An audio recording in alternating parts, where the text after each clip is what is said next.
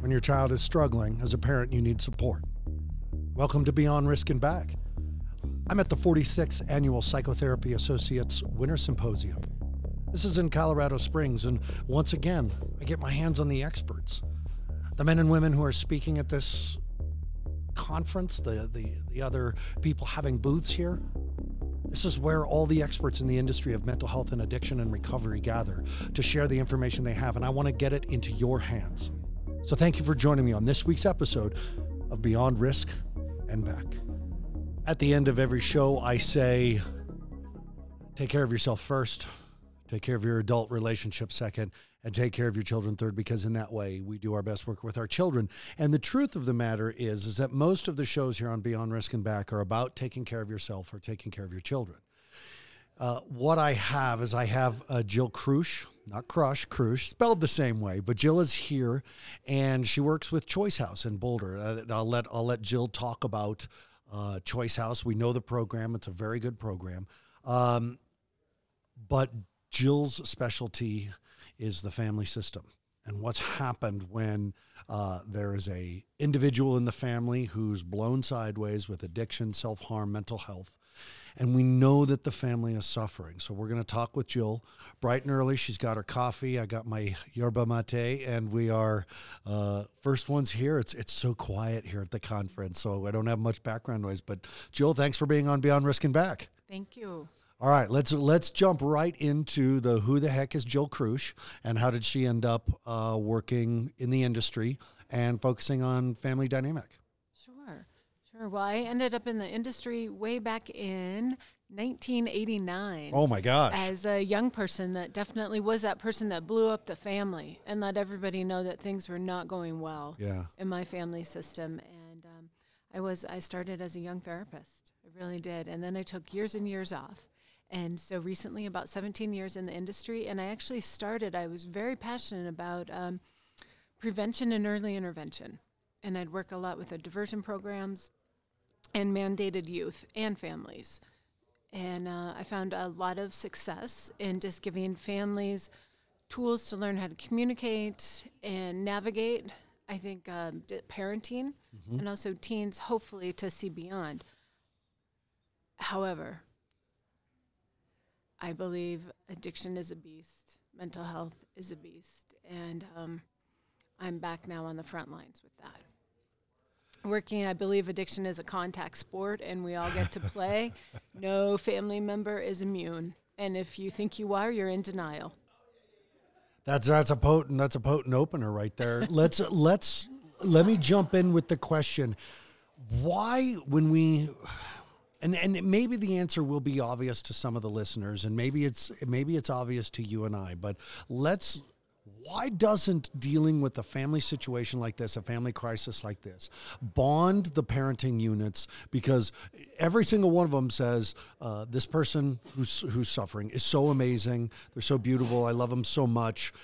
And if that's the case, how come when they struggle, how come this doesn't bond and bind the family together in this united mission of battling this beast? Sure. Well, I really believe that when a young person or even a parent, a family system, it could be the parent, it could be the kiddo, but it's a rupture. It's not a uniting force. It is a dividing force. And addiction, the main thing that happens here is that we begin to just live in complete isolation. I see that with all members of the family system. We fall into the drama triangle, into shame and blame, and it's really hard to take radical responsibility. I am also a mother of a kiddo that I've walked this road with, and I'm an expert.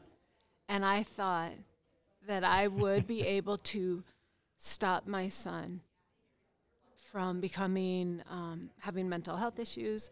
I'm a raging anxiety person and have been working on it my entire life. And I thought for sure I wouldn't pass that on, as I wouldn't pass on the need to cover up and medicate these emotions. And I was wrong. And again, coming back to just how powerful, I think the human condition is tough. And if we don't learn how to navigate it and increase our own individual emotional intelligence, as you said, care for self first. You know, I always use that saying, put your oxygen mask on yourself first. Sure. And I think as mothers, as a mother, and as parents, I didn't really understand that. I didn't understand it. I had a guest yesterday say that the spiritual work of recovery, the higher power of recovery, for people who are struggling with the concept of the higher power being an external force or a divine source, that the divinity of the higher power can be self-care. And I love that. I think that's something that teens and children and adults can all get on board with. But I think we got to put into there the amount of work it takes to begin to repair a relationship. You and I meet people whose relationships with their current spouses, parenting partners, or exes are trashed by what's going on in the family. Let's jump into the steps of repairing it. If you're a listener and you've got a kiddo who's struggling and you can already feel the tears on the relationship, what's Jill's A, do this, 2, do this, C.4, do this. What's your steps? Well, I really think the first step, and when I work with families, is connecting the dots in their own lives. And even before Jack came along, like what was happening in my primary relationship as an adult, and floating back. Steve Jobs says we don't connect the dots looking forward, we connect the dots looking back. Right. And if I can gather all the data I can about my life and how I'm showing up, and I don't care if I want to look at how I'm showing up as a parent or I'm looking how I show up in the workplace, I have to gather the data. And then what am I going to do with it? And that's what I recommend is people increase their own emotional intelligence, because we can't give away what we don't have. And if I don't have my own awareness about what's going on with me when my son skips a class, right, or my son engages in self-harm behavior, and I'm not aware how anxious and terrified I get, then I pass that on.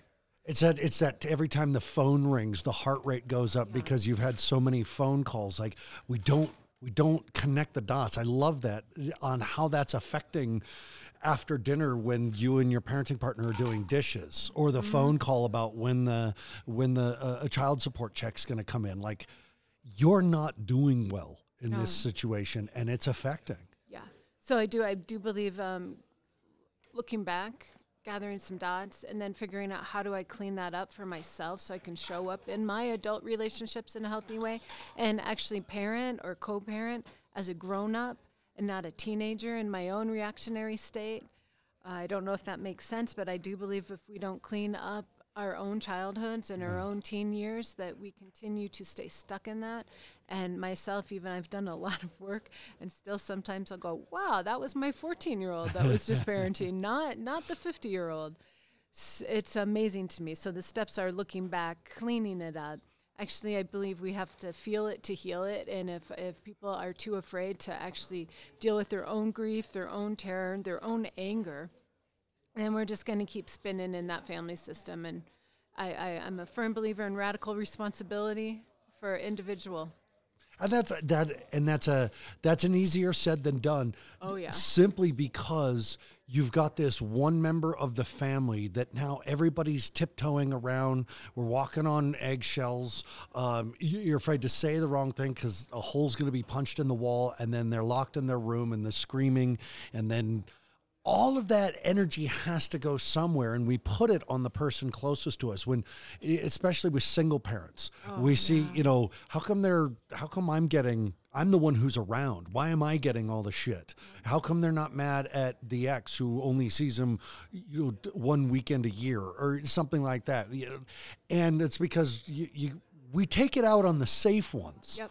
And when you talk about radical responsibility, is there an apology process, or do you just got? I mean, it's this cul-de-sac of what we've done, right? Once we go down that street, we can get stuck on that street of keep going back, looking at my mom, looking at my dad, looking at my father, looking at my past, and not moving forward. What are my steps with my parenting partner to say, sorry about yesterday? here's my plan for tomorrow. Yeah. Well, I think relationships are a continuum of rupture and repair. Like that's going to be ongoing, learning how to navigate that. But the key, like what you said, is really valuable because we can get stuck in the past and maybe in like a victim role. Yeah. Oh yeah, this happened to me, so I can't show up as a mother in a real clear way. That's not what I'm saying at all. I'm saying gather the information and then claim vision instead of victimhood. Claim like this is what I'm going to do. I'm going to go to Al-Anon. I'm going to go to ACOA. I'm going to go to a parenting group. I'm going to go to therapy. I'm going to go do my own personal growth workshop instead of spending all of my energy and resources on fixing my kid. What do you do when the ex or your current parenting partner doesn't want to do counseling? They don't want to do couples therapy. They don't want to go to a pairs workshop. The only life you can save is your own. I mean, it's like it doesn't matter. Yes, it may be hard and there may be grief and there may be loss, but I have found when people actually really step into the truth and take radical responsibility for their own needs, wants, longings, and desires, things will shift and change for everybody involved. That's what you just said is a potent question because, you know, can the family dynamic change if only one person is doing the work? And I mean, that as we send kids to treatment and the parents they're like, whew, that's over. And it's not. It's not. I mean, I have families that would give me all the money in the world to fix their kid. And then I have families that won't be willing to step into the door to do their own work. Yeah. And that to me is really powerful. That to me is a wounded person that isn't able to heal their own relationship wounds. And that, to me, is the key. Connection is the key. Being courageous to have the tough conversations. Being courageous as a parent to put up a boundary, even if that kid may explode. Even if that kid may cut again. Right? Because that's going to happen, as you and I both know. Yeah. And what I've found is that it happens less when parents learn how to really navigate their own landscape of fear around stepping into having fierce boundaries. And some of these kiddos need it desperately. And parents fall into people-pleasing and placating in their own fear, and it just prolongs. They can start in your program at how young? 12. 12, right? And I work with kids that started at 12, and now they're 32. And they've been in and out of placements for years. Yeah. And that parent will show up for a family workshop and expect the kid to change, but they're not willing to step into their own. And please know that there are plenty of parents that step into Al-Anon and their support groups. Their personal counseling, and they start all saying, of that. Of course. And then the road may still be really bumpy and rocky. Is there a book, is there a particular Google search that you love that gives you some listening exercises, or a book that, you know, a mom or a dad can read, set on the nightstand at night, and the next day start applying some of this stuff? Like, and I know it sounds like a quick fix question, but is there something that somebody can start with right after this show, you know? Something that somebody could start with right after this show is no quick fix. Absolutely, you're right. And it is, I think one of the best things is to start every morning with a mindful moment. There are some great parenting books out there. Tion Dayton has one that is specifically for parents. And just really, too, you talked about the spiritual component.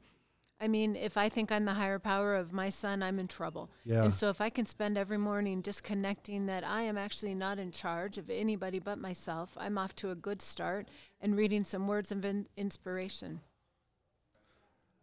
We'll get back to our guest in just a second. I got to make a quick shout out to two organizations that have really helped out Fire Mountain and Beyond Risk and Back at our booth here at the Winter Symposium. First is Guayaki Yerba Mate. They have given us cases and cases of this amazing, incredible drink to hand out to other people, to get people in the industry of mental health and addiction to understand the benefits of Guayaki Yerba Mate and brain recovery, brain building.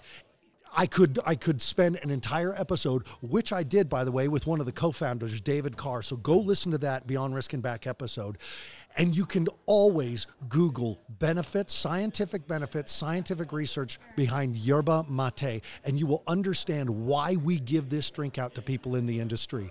This is a hidden gem that is getting more and more popular. So please support us being supported by Guayaki Yerba Mate, and go pick yourself up a can and get some for your teens. And then second, I need to thank Psychotherapy Associates Winter Symposium people themselves for letting us be here and broadcasting this show and helping us email all of the speakers to get the information, the new cutting edge research in brain development, addiction recovery, mental health. And I get to interview these incredible people and get their information into your heads, parents. So thank you to Winter Symposium, and thank you to Guayaki. Okay, let's get back to our guest. Choice House has been around a while. We were just talking off the air. You've been in a few different places. Centennial Peaks, which is a hospital here in Colorado, adolescent acute unit that we're very familiar with. And you've been with Choice for a while. Talk about Choice for a minute. Choice House. I've been with Choice House about 7 years. Started off running groups for them. Okay. I'm an experiential therapist, so I'd come in and do that. And about the past year, I've been consulting and just beefing up their clinical program, and as well as their family program. And Choice House, a really cool, unique thing about Choice is our continuum of care. We start with our 90-day residential program, and then it's gender specific for men, 90 days residential, and then they move over to our sober living for another 90 days. During that time, they have the IOP. Yeah. So they have support and treatment through there, and then we have our step down program. So we have the opportunity to have these men for 6 months to 12 months, and it's awesome. We're adventure based, so they go skiing. Right now they're skiing twice a week. Nice. As well as working out every day, clinical programs, group and individual therapy. What's the age of Choice? 18 and up. 18 and up. Primarily 18 to 32, I'd say. We do have some beyond that. Is this a just strictly addiction, or dual diagnosis, mental health, primary, addiction secondary? What? I'd say dual diagnosis, primary substance abuse for sure. And we're also really just working with these men in relationship issues. We have a CSAT on staff.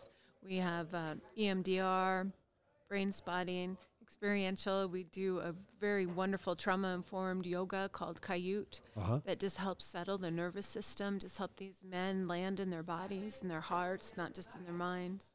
Can you, as we transition into contact information, I want to give one last tidbit to parents that since you've done so much family work, you probably have a good idea. In your mind, what is the one thing that every parent is dealing with that each parent thinks that they're the only one dealing with it? Like, what's the terminally unique diagnosis that everyone says, well, I need to tell you that blah, blah, blah. And you're like, yeah, everybody has that. Give me another example. For me, well, okay, so in our parent weekend, and I use this example a lot, in our parent weekend, I'll ask, how many of you have had your kids steal your car? Oh. And a hand will go up in the front row sheepishly, and I'll say, turn around and look. And they look, and there's 8 other hands up. And then I say, how many of you have had your child so angry at you they called CPS and lied to CPS about you? And that hand shoot up, and everybody's looking around like, you too? I thought I was the only one. What's the I thought I was the only one syndrome? I think now, maybe more than ever, I find a lot of parents that are just mortgaging getting a second mortgage on their house, or just really destroying their own financial futures for their kiddos. And that is when parents come together and learn they're not the only ones with that.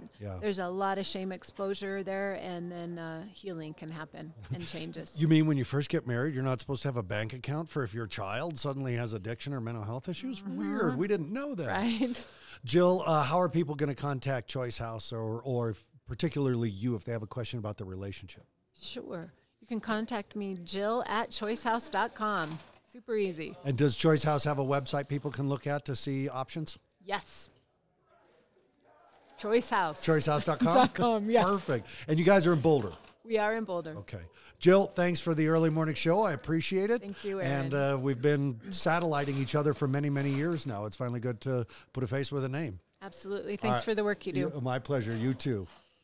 This has been another episode of Beyond Risk and Back. Thank you so much for joining me, parents. Please remember to give us a listen, a like, a subscribe, and share us with your friends, other parents who need the support. I have a few people I'd like to thank. First is Fraser PR. I'd also like to thank Your Cause Consulting, and I need to give a shout out to Deepen Productions. As always, thank you to Mental Health News Radio for hosting this show. And I'd like to thank Guayaki. Guayaki has sponsored our booth here at the Winter Symposium. And of course, all my fans everywhere, all over the world, thank you so much for making Beyond Risk and Back a #1 parenting podcast. Remember, parents, take care of yourself first, your adult relationships second, and your children third, because in that way, we do our best work with our children. I'll see you next week.